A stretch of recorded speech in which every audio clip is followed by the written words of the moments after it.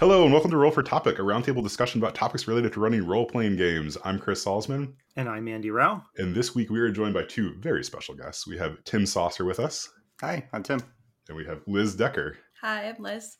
Thank you so much for coming on. So we have corralled you into coming on this podcast to talk about running games for kids. So this is something that I think, let's see, we all have kids here. I guess I have a 7-year-old and a 2-year-old. Let's see, I know, Liz, that you work with some children and run like an actual RPG club for them as well. Yeah. Tim, you've got a couple kids and you've got a couple kids. This is something that is near and dear to all of our hearts, is like, yeah, how do we make our kids and the kids in our lives sort of be involved in this hobby that we love so much?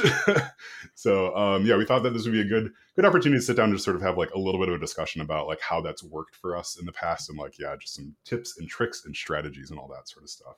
As I mentioned, so I have a 7-year-old and a 2-year-old. So the 2-year-old obviously not super interested in gaming right now. The 7-year-old, however, has just fallen hard for Pokemon. And so her eyes are starting to open up towards like this wide world of like, oh, there's like these games that I can play, and I can pretend in them and that sort of stuff. And we actually just had a conversation yesterday about like Dungeons and Dragons too. She was just like mentioning like there was a Teen Titans Go episode that she had seen where they were playing Dungeons and Dragons. She was like, oh, like there's that game that they play in that show. I was like, yeah, like Daddy plays that game. We could play sometime if you wanted to. So it was a cool moment for me. But all right, so I'll stop rambling here, but I'm gonna kick it over to you, Andy. Why don't you talk about like, yeah, your kids and what your experience is with running games for kids? I have 2 kids. I have an 11-year-old and I have a 15-year-old, and gaming in different forms has been a thing I've done with them since they were quite young. My gaming with kids history is playing with my group of adult gaming friends. At some point, they started having kids like before I did, and so at some point, some of their older kids started to join our games, and so I quickly realized that a kid at the table is a wonderful additional presence at the table that also changes a little bit the way that you want to run games. And then as my kids got old enough to start grasping games, I found that we had a lot of board games and other games with cool pieces and cool tiles and boards and stuff that I found it was pretty easy to add to the experience of that game some sort of role-playing element to make the game better. Because a lot of these games for kids are not very interesting, not very exciting, even for an adult to play. So adding that element of like giving the kid a little bit of additional choice about what they're doing, introducing a little bit more, some dice rolling or something tactile like that, added a lot to that. And at least with my 15-year-old, that has evolved into a point where my 15-year-old is played in a lot of games that I've run. They're in a long-running game with a bunch of their peers. And so that's been pretty rewarding to see. So that's my kind of gaming with kids in a nutshell. Let me turn it over to, let's start with Liz. Liz, can you tell us just a little bit about yourself and what your experiences and running games with and for kids? Yeah. So I actually didn't start playing D&D till it was 2018. I think like the end of 2018. And then I started running for kids in 2019. Wow. I came across I was a baby DM. I had no idea what I was doing. I had a really great group of kids who were okay with none of us really knowing what we were doing. But yeah, so I started with RPG Club, which had already been in progress in 2019. And I've been with it since then. It's really been an interesting journey because I play with a group of friends outside of school, and then I play with high school age players with RPG Club. And it's a really interesting way to see the game because there are some students who come into club and they could pretty much know all the source books cover to cover, inside out, backwards and forwards. And there are some students who have never rolled a D20 before. And so you're kind of trying to balance all these different experience levels. But one thing that is consistent I've seen with all teenage players is just they all really just want to be playing, and they want to be exploring characters, and they want to be having adventures and being awesome. And so there's this energy with RPG Club that is really, really special, which I see sometimes playing with my adult friends, but with RPG Club in particular, it's a really special energy that is really fun to play with and really fun to kind of lead and, empower teenagers to be DMs, but then also empower teenagers to feel confident being different kinds of characters. That's fantastic. Tim, can you tell us a little bit about your history of gaming with kids? I think about 4 years ago, I realized I wanted to get back into playing role-playing games. And mostly I wanted to share the experience with my children. So I started up a D&D group of kids from my neighborhood. So I had 5 kids from my neighborhood basically come over to my house about once a week or so, go into the basement, and I would run Dungeons and Dragons for them. Campaign ran for a little over a year. We wrapped that one up. Started another one, had a total party kill. So I started another one like on session 2. So I started another one, and then that one went for a while. But the other thing I've done is I have a summer camp. Well, I used to have a summer camp. This is my first year not doing it in 8 years. And I started a RPG session there. And one year I did a 1-page RPG that I wrote that was like themed around the camp. You know, it's like all the NPCs were their actual counselors, like that were there. So that was a lot of fun for them. And then last year we had a space theme. So we did Death in Space, or I'm sorry, we did Lasers and Feelings that time. I was thinking I did Death in Space with my kids, is a game that we ran New Year's Eve waiting for the ball to drop. So I still occasionally run some games for my kids. But the other time I run for teenagers now is when my work group does D&D about once a month. A bunch of us do bring our teenagers there. So we usually have them. So it's a mixture of adults and teenagers at that sessions.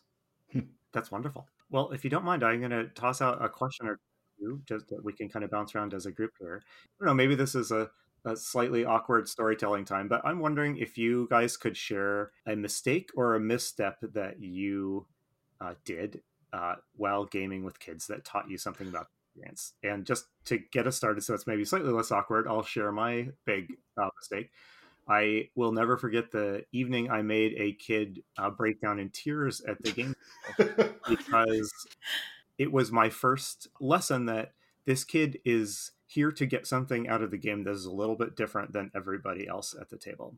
We were just playing regular old D&D. It wasn't anything super intense, but basically he missed like 4 rolls in a row. So you know how in D&D you can kind of get into that trap of like you wait 10 minutes and then you roll your 1 die and then you miss and then you have to wait 10 minutes again.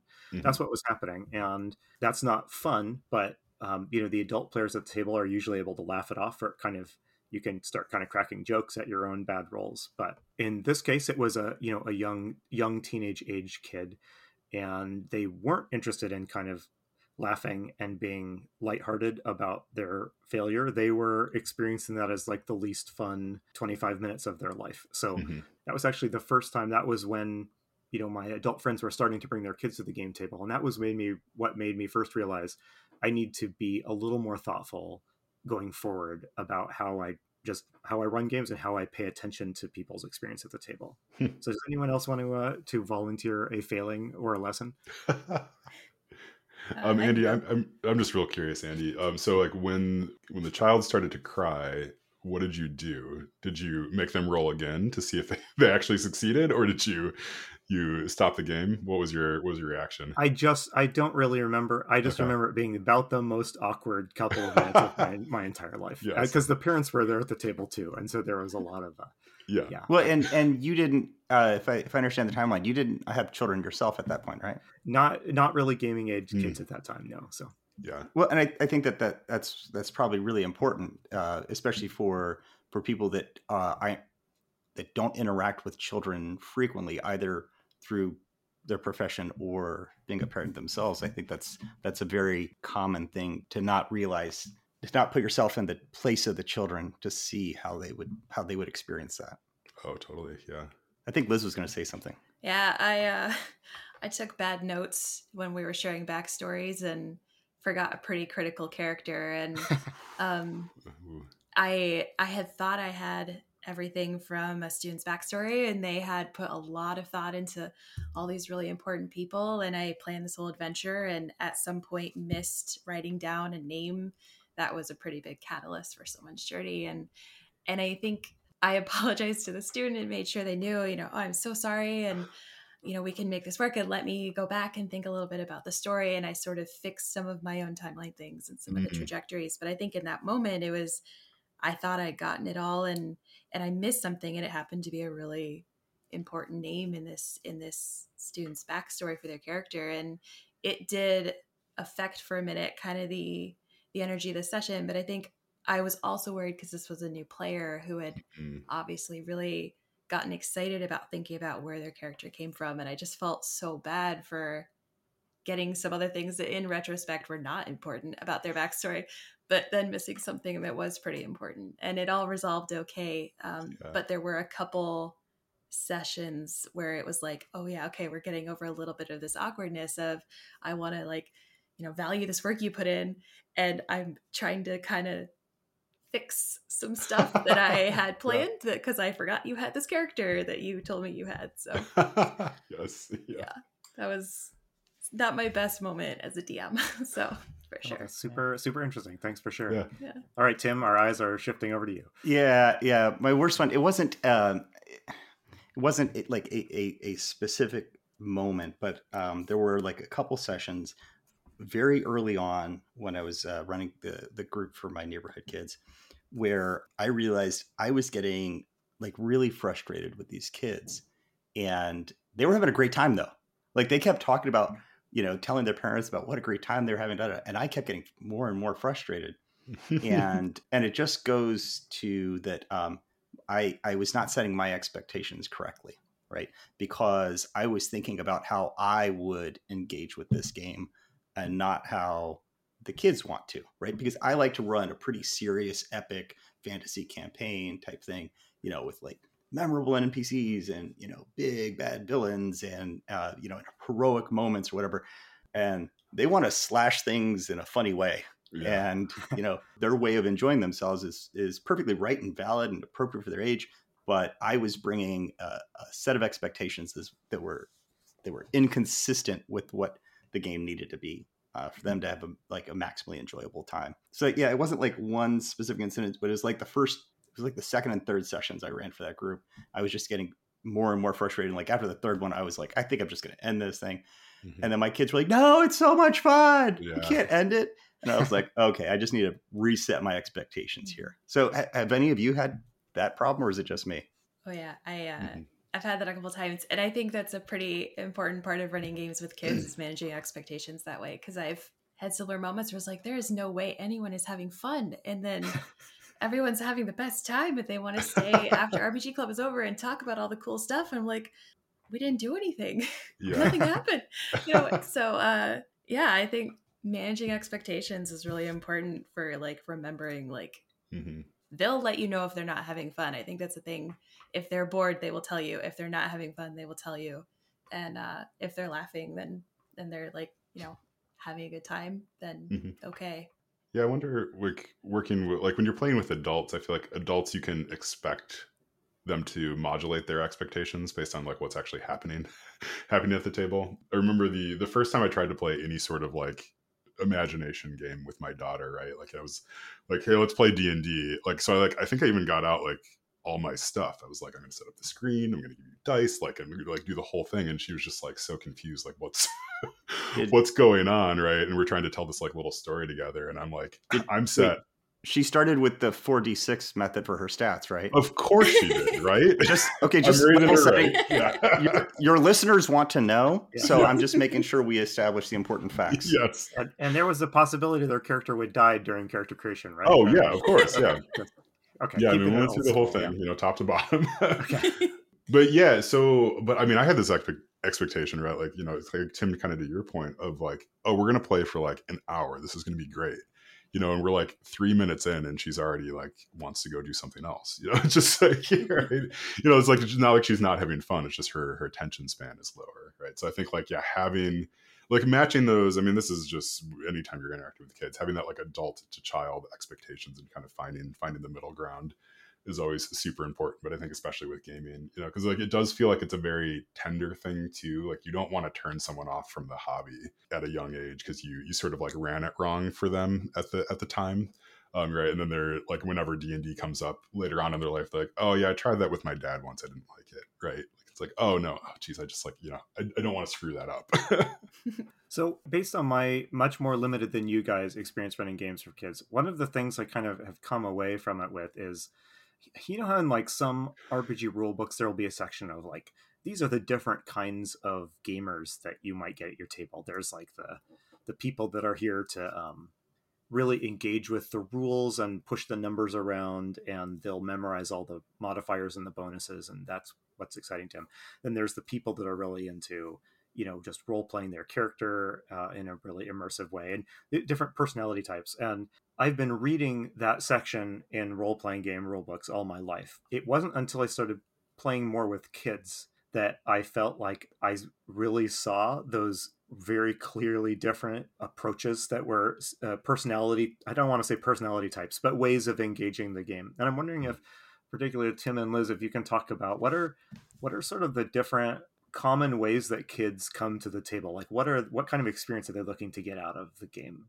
Well, I'll share a story. A kid moved in down the street, and so I had wrapped up a couple campaigns, and I was going to start a new one with my younger son and just some of his friends. And a kid moved in down the street, and I found out that he was like a week older than my kid. And I was like, "Oh, we're just about to start this D&D group. You're new to the neighborhood. Do you think your son might want to come play?" And they said, "Oh my God, he's obsessed with D&D. Yes, we would love for him to come play." I was like, "Okay, cool. Just pick a character, come over, and we'll do this thing." And the very first thing he said, "Okay, I need you all to look out because it takes me 10 minutes to don my gear per the player's handbook." And I was like, yes. "Oh my gosh, you really like nailed that stereotype 100%." Oh wow! Like you nailed it perfectly. So I've definitely had that experience that you're talking about. how's the school group? What are the kids like there? Oh my gosh, we have some kids who have played D&D for years and know everything you could possibly know about 5e. Some know other versions of D&D as well, so they bring a lot of this knowledge in.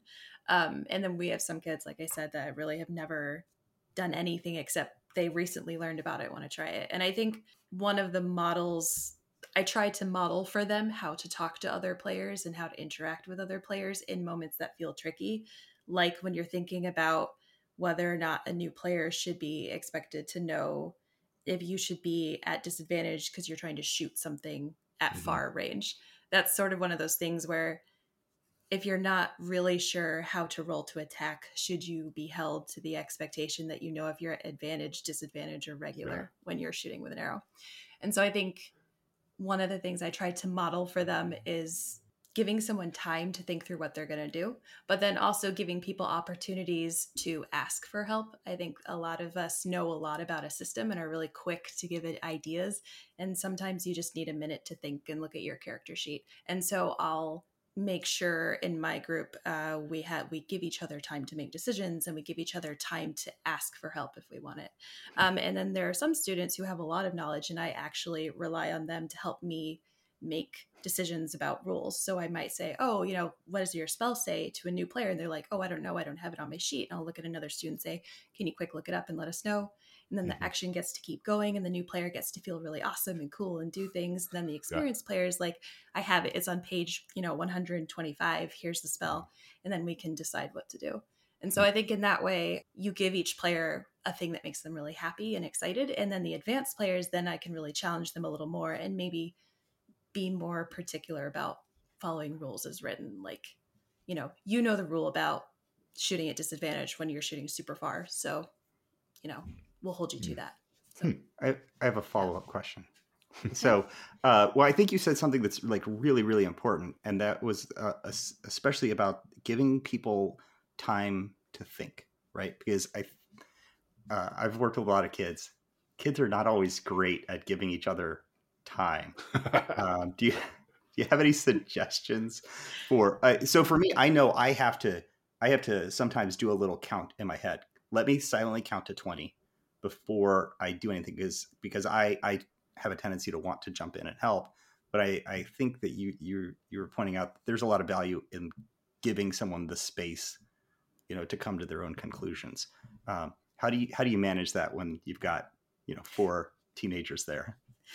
It depends, when we're all new in a group. I think it's a little more like how when I used to be a teacher, one of the things I do in my classroom initially was we would focus really hard on procedures and processes and how things are supposed to be done the right way. And so a lot of times when I'm starting with a group, especially when that has a big range of players, we'll be really particular about talking through how we do things and talking through sharing the spotlight, what that looks like. And sharing the spotlight means if it's not your turn, you shouldn't be talking probably, unless someone has asked for your help or someone has engaged you. And for experienced players, that feels hard because you can have minor actions and side conversations and you can do things, but a new player needs a minute to figure out where their stats are in their sheet. And so by being really specific about talking through sharing the spotlight and taking turns, that means when you get to harder fights that are more challenging, people know it's not my turn. I need to wait until someone actually, loops me into this. And we try. We're not always perfect at it. And I think that's part of managing expectations too, is sometimes you just need to blurt out what you think should happen, and that's okay. But there comes a point where you need to read the room and say, the player whose turn it is hasn't had a chance to talk. So then I'll just call out my group and be like, it's not your turn. If they haven't talked to you, you shouldn't really be talking. Do you find that they're pretty receptive to that too? I mean, I know it's like, is RPG Club, it's not like a class, right? Or is it an after school thing? Yeah, it's after school. Okay. I think that does affect it a little bit. Sometimes you have a day, it's the last day before vacation, and everyone's like super excited for RPG Club and vacation. And then there's a lot of talking over each other, and it's a little bit chaotic, and we all just kind of steer into that. And then there are other times where you do have a high stakes moment and you really I'll give them a couple reminders about sharing the spotlight and reminders about it not being their turn. But honestly, at this point, they call each other out a lot too. They'll be like, it's not your turn. And so then I don't have to do that. I'll be like, I'm just here behind my DM screen, letting you guys, run this club. It's fine. That's great. Yeah. So we've talked mostly about, running games for kids, but Tim and Liz, I'm curious, do you shepherd kids into being GMs themselves? How do you go about identifying kids that might be up for kind of the added challenge, I guess you might say, of GMing? How do you handle that if you do?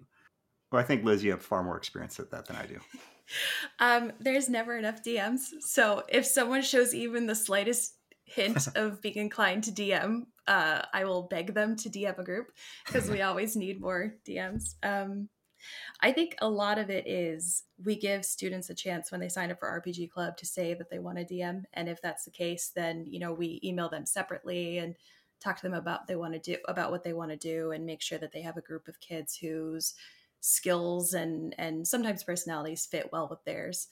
But yeah, we provide some resources for them as DMs to facilitate sort of session 0 conversations and talk about sort of the framework we have for RPG Club. And then outside of that, I try to be super visible during the day. My office is kind of near the library. And so there are certain times of day where kids will hang out in the library, and I try to just be visible so that if they have a question or if someone gets new dice or, something came up in their session that they want to talk about, I'm visible for them to come find me and talk about it.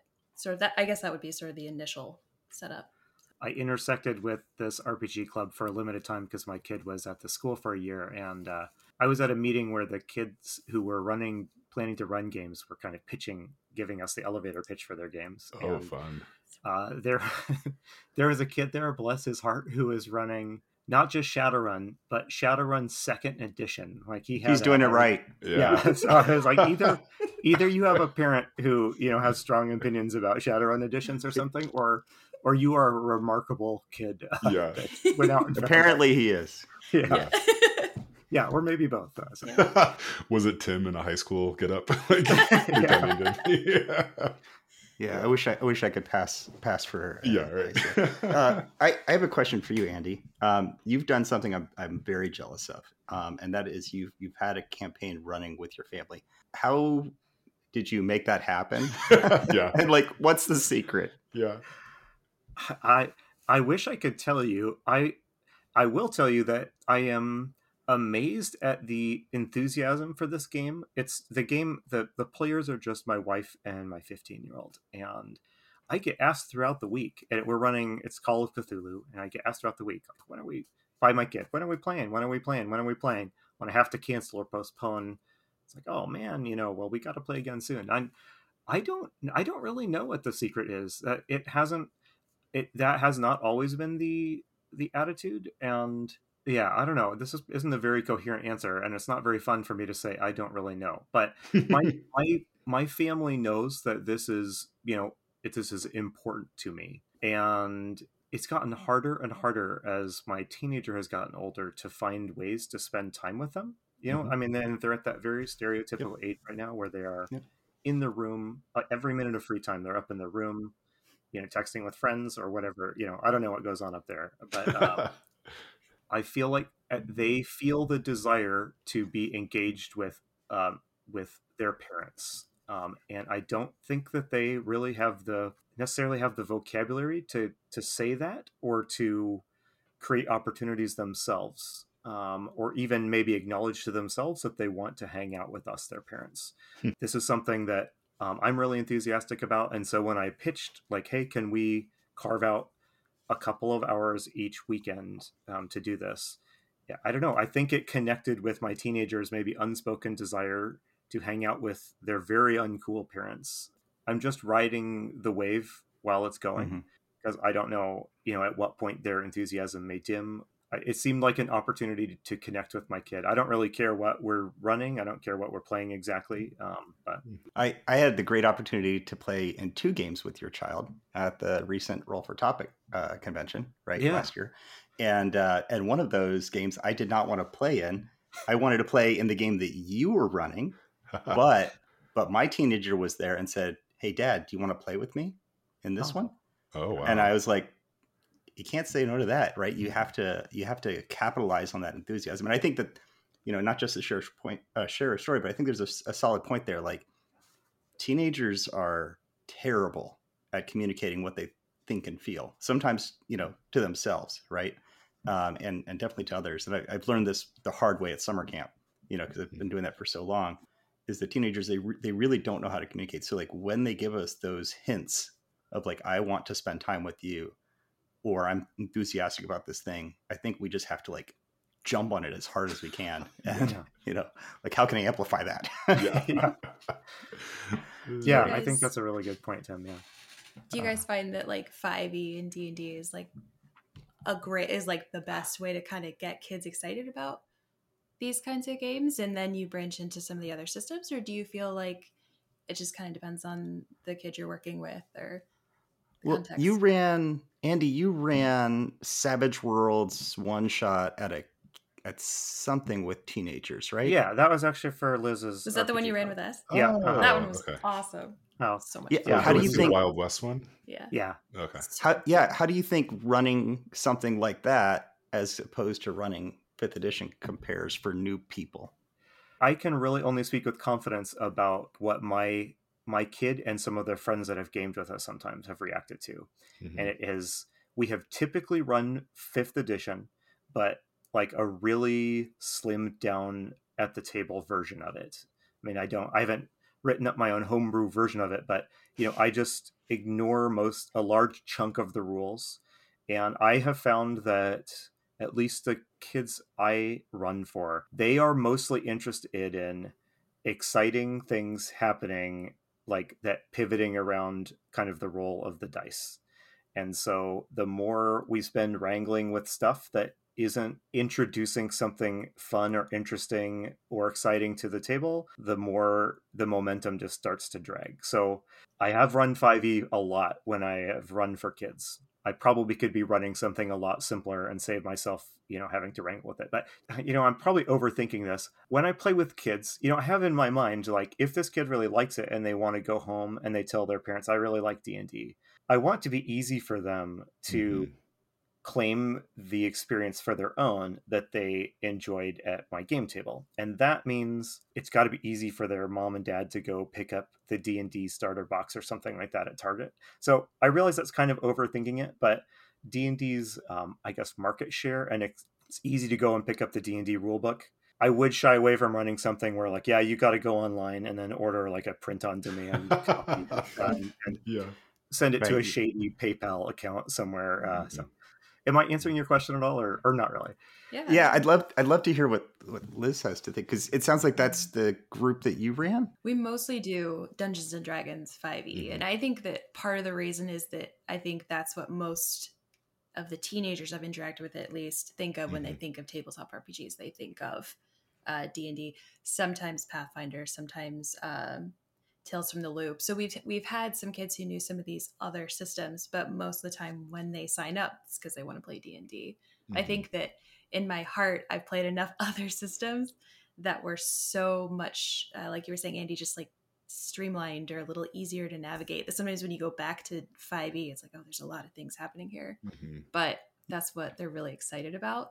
And it's a thing that they have a lot of people they can talk to about. And so it gives the Kids in RPG Club a chance to connect with more people with this shared thing. And then we have this even bigger community of being excited about D&D together. And even if someone's not in RPG Club, they probably know what D&D is. So, but I mean, I don't know many teens who have played like Monster of the Week, for example. So that's, you know, a whole other system then that, you know, is fun to learn and really effective and interesting to play, but maybe doesn't have the same appeal. When you say when you mention Monster of the Week, I think of it and a number of other games that kind of ask you to come to the table with a particular genre or kind of a particular story experience in mind that you want to create. Is that something that would resonate with kids, or do they kind of need to start with the D&D and then decide I want more of a narrative experience out of this, so I'll move on to one of these more niche games? Or do you think that teenagers are more than capable of jumping into a Monster of the Week or something like that? I'd be curious to know what you all say, but I think that kids would be really quick to pick up something like Monster of the Week. Because if you really pare it down, and I don't want to do it a disservice, but like it's really, you have a bunch of heroes who are solving a mystery. And if you start there, and then you know that a lot of kids come in with really interesting, complex backstories, they really want to dive into their character. There are systems like Monster of the Week that really give you a chance to think about the narrative and talking through the action. I mean, we just the other day in RPG Club had a situation where I was like, I don't really care what the rules say. You're trying to do something really cool. So no rule book is going to prove anything that's happening, but everyone at the table is involved. Everyone is spending resources or helping or doing something. And that feels like what this is about. So who cares what the rules say? And I think a system like Monster of the Week or something else might be a little easier to say, what do you want to do cinematically? And then tell me how you do it. And then we kind of go from there.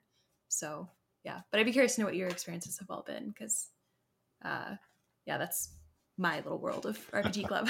So. I find one of my frustrations with, say, more traditional game systems, and this is with both adults and kids, but when you're a newcomer to the game, I sometimes have to fight this feeling that the rules exist as sort of a big wet blanket on whatever cool thing you're trying to do. You know, because in D&D, if you want to do something cool and cinematic, well, it's probably technically harder to do that, right? If you want to whatever swing from the chandelier and drop down on top of the bad guy in a cool move, you know, you've probably just stacked up a whole bunch of negative modifiers on your roll if you're playing it like as written. I do sort of yearn for systems that lean into like, yeah, this is a genre where swinging from the chandelier is what we want you to try to do. So we're gonna make it easier. We're gonna create like mechanical incentives to do that. I don't know. I find that is the speed bump I hit with like D&D type games. In my opinion, the best way to get new players into a game is one where they roll dice a lot and they don't matter. So when I was running for summer camp, when I was running that, it was basically a hack of Honey Heist, except the kids are trying to steal ice cream from the counselors. And so they have one stat, right? And sometimes you have to roll under it and sometimes you have to roll over it. And but that's it. It's just one stat and one or two, or if you're really lucky, 3 dice. And we have them rolling it all the time for stuff that is really irrelevant all the time. But kids like rolling dice. I mean, adults like rolling dice. Everybody loves rolling dice, except D4s. Besides that, right? Because like when I am introducing someone to the hobby, all I want them to walk away from it with is, wow, that was fun. When can we do it again? And not, hey, how does math work again? Anything that is separating the fun is going to be a barrier for them to want to come back. So when I've introduced players to 5th edition for the first time, it usually takes multiple sessions. But when I was running these one shots at camp, it's like, oh, you've never played a role playing game before. 30 minutes in, you know exactly what to do, and you're having a blast. Okay, and I would actually argue that is probably a better way. It also vastly depends on age, Yeah. right? Yeah. Because like kids is anywhere from, you know, like barely able to tell a story up to potentially 17 or I guess further. I ran a session for one of my nibblings, and I think they were 15 or 16 at the time. And it was D&D because they wanted to play D&D. It was pretty important for them to try that out. And they were super excited for it. And so I can't remember, I picked up one of the starter sets, and we went through like page one to sort of the end of it for character creation stuff. And it just dragged on and on and on. It was terrible. And I was like, I'm losing them as we're going through this, right? Like they're never going to want to play this ever again. But like I just kind of kept powering through. We finally got to the end of it, and then we got into the actual adventure itself, and it was like, and then everything like clicked, and right, they were rolling dice, and like they were having fun, and all this, the magic started to happen, and I just like was kicking myself because like I wish I'd been like, don't worry about the character sheet, let's just play, and then we'll kind of introduce the character sheet as we're going along. Yeah, and I mean, I think they were old enough and mature enough to sort of understand that enough, right? And like kind of like, yeah, understand that was part of it, and character creation can be a really fun thing, and like can almost be separate from the game itself, right? But like, yeah, just that friction of like, well, there's all these things you need to know, like you need to know all these rules and stuff, but like really when it gets down to it, like Tim, exactly to your point, like just start rolling some dice and sort of see what happens, get comfortable with the actions and like the cadence that happens when you're playing a game.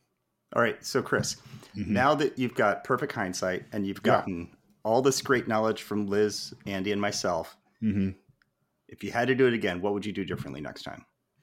For this session with my Dibbling? Yeah, because she still wants to play D&D, right? So how would you do it differently?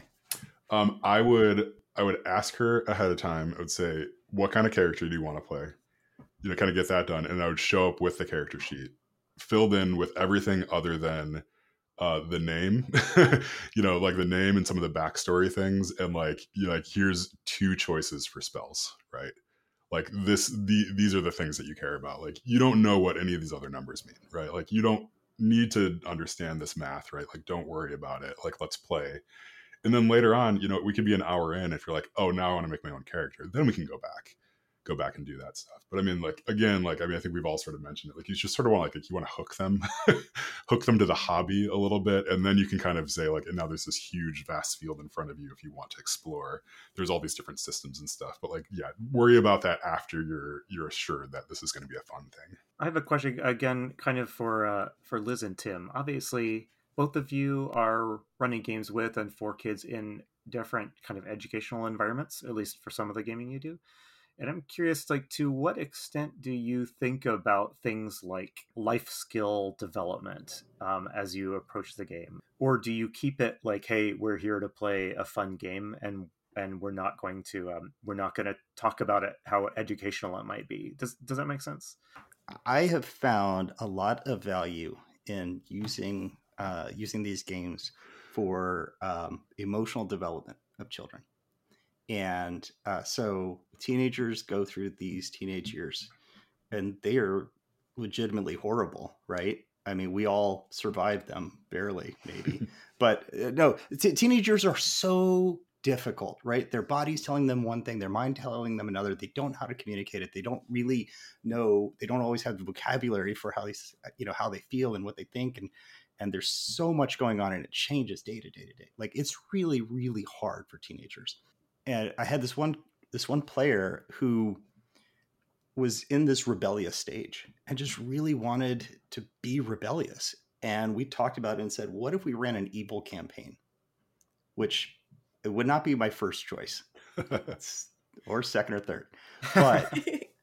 But that player really wanted to do it. And the others were okay with it. They didn't really care. And that player took every opportunity to like backstab and to go against the grain of everyone else. And the way the campaign ended was player versus player combat with the other players teaming up and killing this character. Yeah. And I let it happen. And the player got up in tears and stormed out of the room. And I followed him and we talked about it. And at the moment, it was he felt betrayed by his friends, even though it's imaginary world, right? Mm-hmm. He felt his friends betrayed him. And as we talked about it, he realized that it was his own actions that brought that out. Like every step he took there led to that conclusion. And they were just reacting to him and in a very reasonable way, especially for kids that age. And they were basically like, he has to stop. We have to stop him. He's going to ruin it. And it let him explore these things he wanted to do in life, but couldn't do in the real world in a safe space. And while, he had a terrible night, he cried himself to sleep. I was able to comfort him to some extent, but he had a growing experience out of it. And I think there's an incredible value when you have a group of people who you can trust to in the end be interested in each other's welfare, that you can be vulnerable with, that you can have these experiences, but you can do it in the safe world. That like in the end, it doesn't matter, right? In the end, it's just numbers on a piece of paper, right? Mm-hmm. You can throw it away at the end of the day. And he still does not talk about that campaign. He talks about our other ones still, but he won't talk about that one. But I think he got some life experience out of it. Yeah. I don't know how much, like how intentional I ever am about teaching a skill necessarily, but I think because we're in a school, we have a framework sort of built into some of the rules of our school and some of the things that we talk about as an organization with students about, what a graduate might look like. Or in RPG Club, we give sort of a framework for talking about being a place that's a safe space for everybody and a space where we're all playing together, we're all telling a story together. And so I think one of the things that I would hope to see, and that I do often get to see, which is really cool, is students who come into RPG Club feeling uncertain about whether or not it's okay that they're excited about a particular character or a particular story or a particular thing they want to try in the game, or they're nervous about being in charge of DMing a game. And over time, you get to see them realize, like, this is a place where we all really just love playing this game together. And it's okay to be really excited about it. And it's okay to get really excited about dice. And then, we can talk about these things and all share a joy of it. And I think as a result of sort of cultivating that community together, we sort of start to see some students who maybe do start feeling confident to DM a game and do feel confident to come up with ideas and present them to a group, and feel like, if the group doesn't like it, that's kind of scary, but they're ready to try and they're ready to problem solve when things go wrong, and they're learning tricks like calling a bathroom break when they don't know what to do, and all these things, as DMs we learn. But I guess what I get to see sometimes is students who really feel known and appreciated and welcome. And I think as a result of that, sometimes we see students taking really good risks. And sometimes it's risks as a character, and sometimes it's risks as a person, like trying a voice that they haven't tried before. Mm-hmm. But I don't necessarily set out to do it intentionally. And part of that is because of the time of day. Everyone's been in school all day, and sometimes you come in and everyone's carrying all the things that happened during the day, or you never really know what it's going to feel like. So, but I would hope that any kid came out of RPG Club knowing that they were just really welcome there, and that we all wanted them to be there, and that we wanted to hear what they thought and wanted to hear what they felt. And we wanted to see creatively what they were capable of. And some kids, I had one student in one of my groups who started illustrating the adventures we had, and the student was a really amazing artist. And every Friday I'd come in and be like, man, I hope she stops by the help desk today, because then I get to see what she drew. And it was really cool. And so RPG Club became about being really excited about all the different things that we're excited about, and all the different things that we can share, not just the game itself. So that answers your question. You reminded me. I have a question for all of you. What do you think is the best part about running games for kids that you don't get with adults? You made me think about this. Kids are so creative. Yeah. I remember I collected my character sheets from Shadowrun when I ran it with Andy's child, and I got their character sheet, and there was this beautiful illustration on it that they were just doing, and I was like, oh my gosh! In this like one shot, you fully fleshed out and drew me your character, who looks awesome, by the way. Yeah. My adults are not doing that.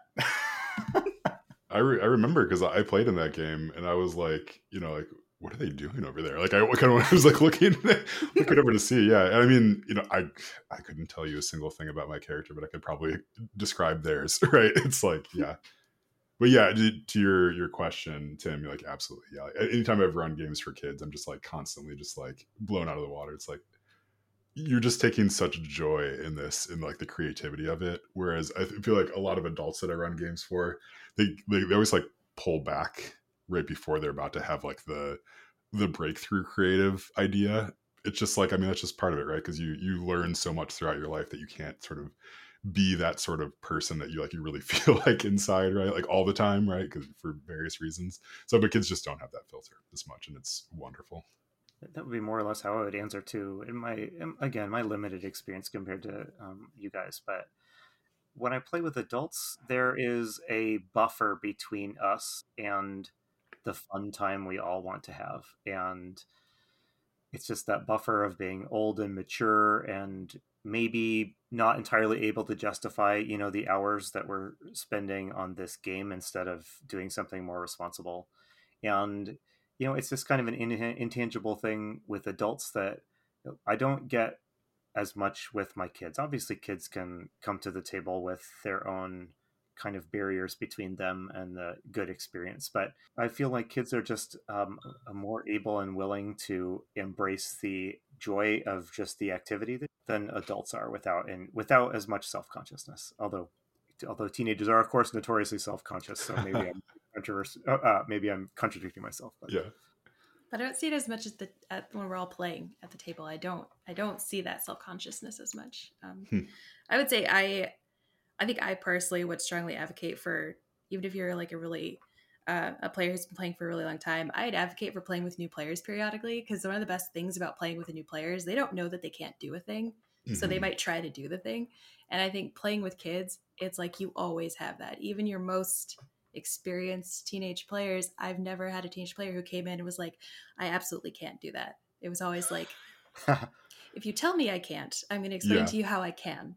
Or my other friend is going to actually help me, and then this person's going to do this thing. And so I think there's just sort of this general atmosphere of that willingness to take risks and creative risks, but also that, but why can't I do that thing? And then you get to really think, well, why can't you? And then you can kind of go from there. And it's a really fun journey to go on as a table.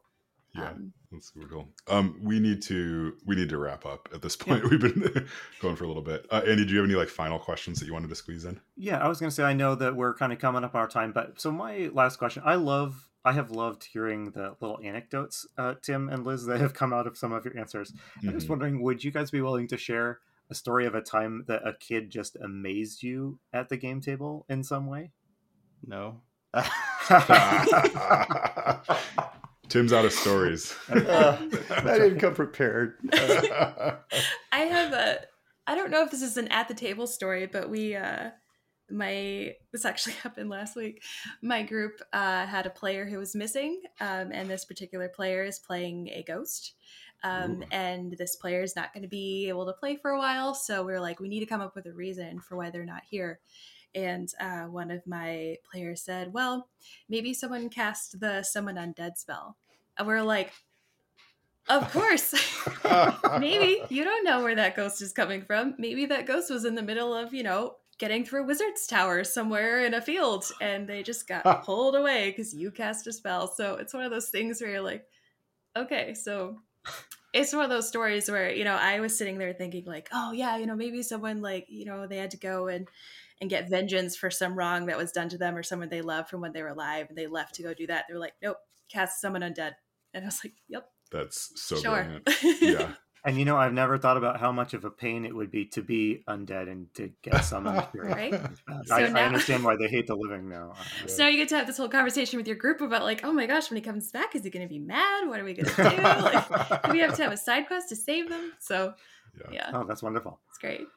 I'm sorry. I'm blanking. I was going to come up with a really great story. I will share a fun story though. It goes back to like something we were talking about just a little bit ago, where they like, why can't I? And I was like, guys, you can't take a short rest on a set of long stairs. These stairs are 20 feet long. You can't take a long rest in the middle of them. So my entire group got up, went over to the stairs, and showed me how they were going to lay down and take a nap. I took a picture of it. I can show you guys later of them proving to me that it's perfectly valid to take a long rest on a set of steep stairs. That's great. You cannot possibly say no when confronted with that. I said, you guys are absolutely right. I was so wrong. You enjoy your long rest. Nothing comes and gets you. You're fine. That's amazing. I had one last question for Liz. All right, so you're running an RPG club at school, right? Mm-hmm. Like, sounds like you'd recommend that. This was not a thing when I was in high school, right? We didn't have RPG clubs. Is this a common thing? Do all high schools have this now? I don't know. Okay.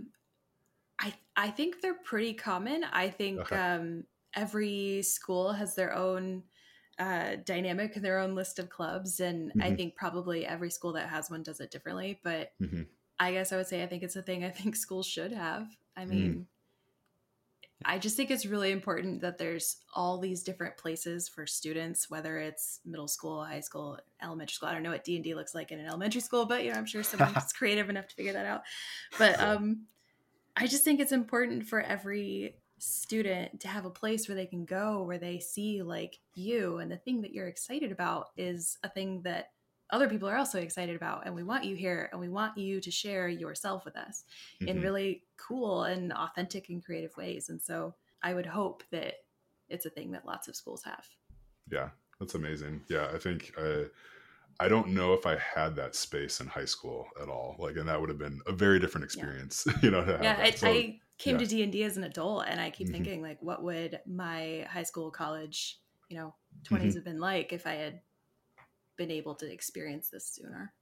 Yeah, that's fantastic. Well, I'm so glad that you're doing that and making that space for those kids too. That's just a wonderful thing. I do have one resource I want to throw out before we hang up. And if it's if any of your listeners or all of your listeners want to learn more about running games for kids, there's a really great community called TTRPG Kids.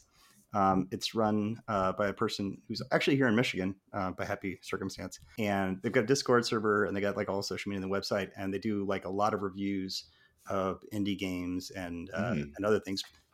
I think slightly more so geared towards younger kids, but some older kid stuff in there too. Really great community there. It's definitely worth checking out. Yeah. Fantastic. Yeah, we'll put that in the show notes too.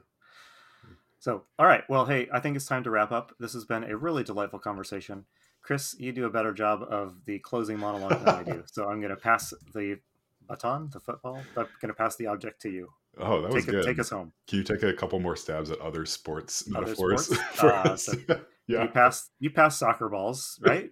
Yeah. Sure. Yeah. You don't pass volleyball. You don't pass volleyballs. All right, I'm done. That's all I got. Yeah. Okay. All right. Well, I'll stop putting Annie in the hot seat. Yeah. Again, thank you so much, Tim and Liz. This was super great. So Roll For It Topic is part of the Roll For It Media Podcasting Network. Our sister show, The Splat Book with John Corey and Kyle Latino, is wonderful. You can go check them out at thesplatbook.com. I just finished listening to their episode about the kind of like OSR adjacent conversation where they were talking about sailors on the Starless Sea, I believe is the official name of the funnel, the DCC funnel that John has run a number of times and now Kyle has run too. I played in it before. It's super great. It was a fun episode. You should go check it out. It's like not quite a review of the adventure, but it definitely kind of contains all their thoughts about like what makes it rule so hard. So yeah, go take a listen to that. But yeah, I think that does it for us. I've been Chris Salzman. I've been Andy Rao. And remember, if your players are having fun, you're a great GM.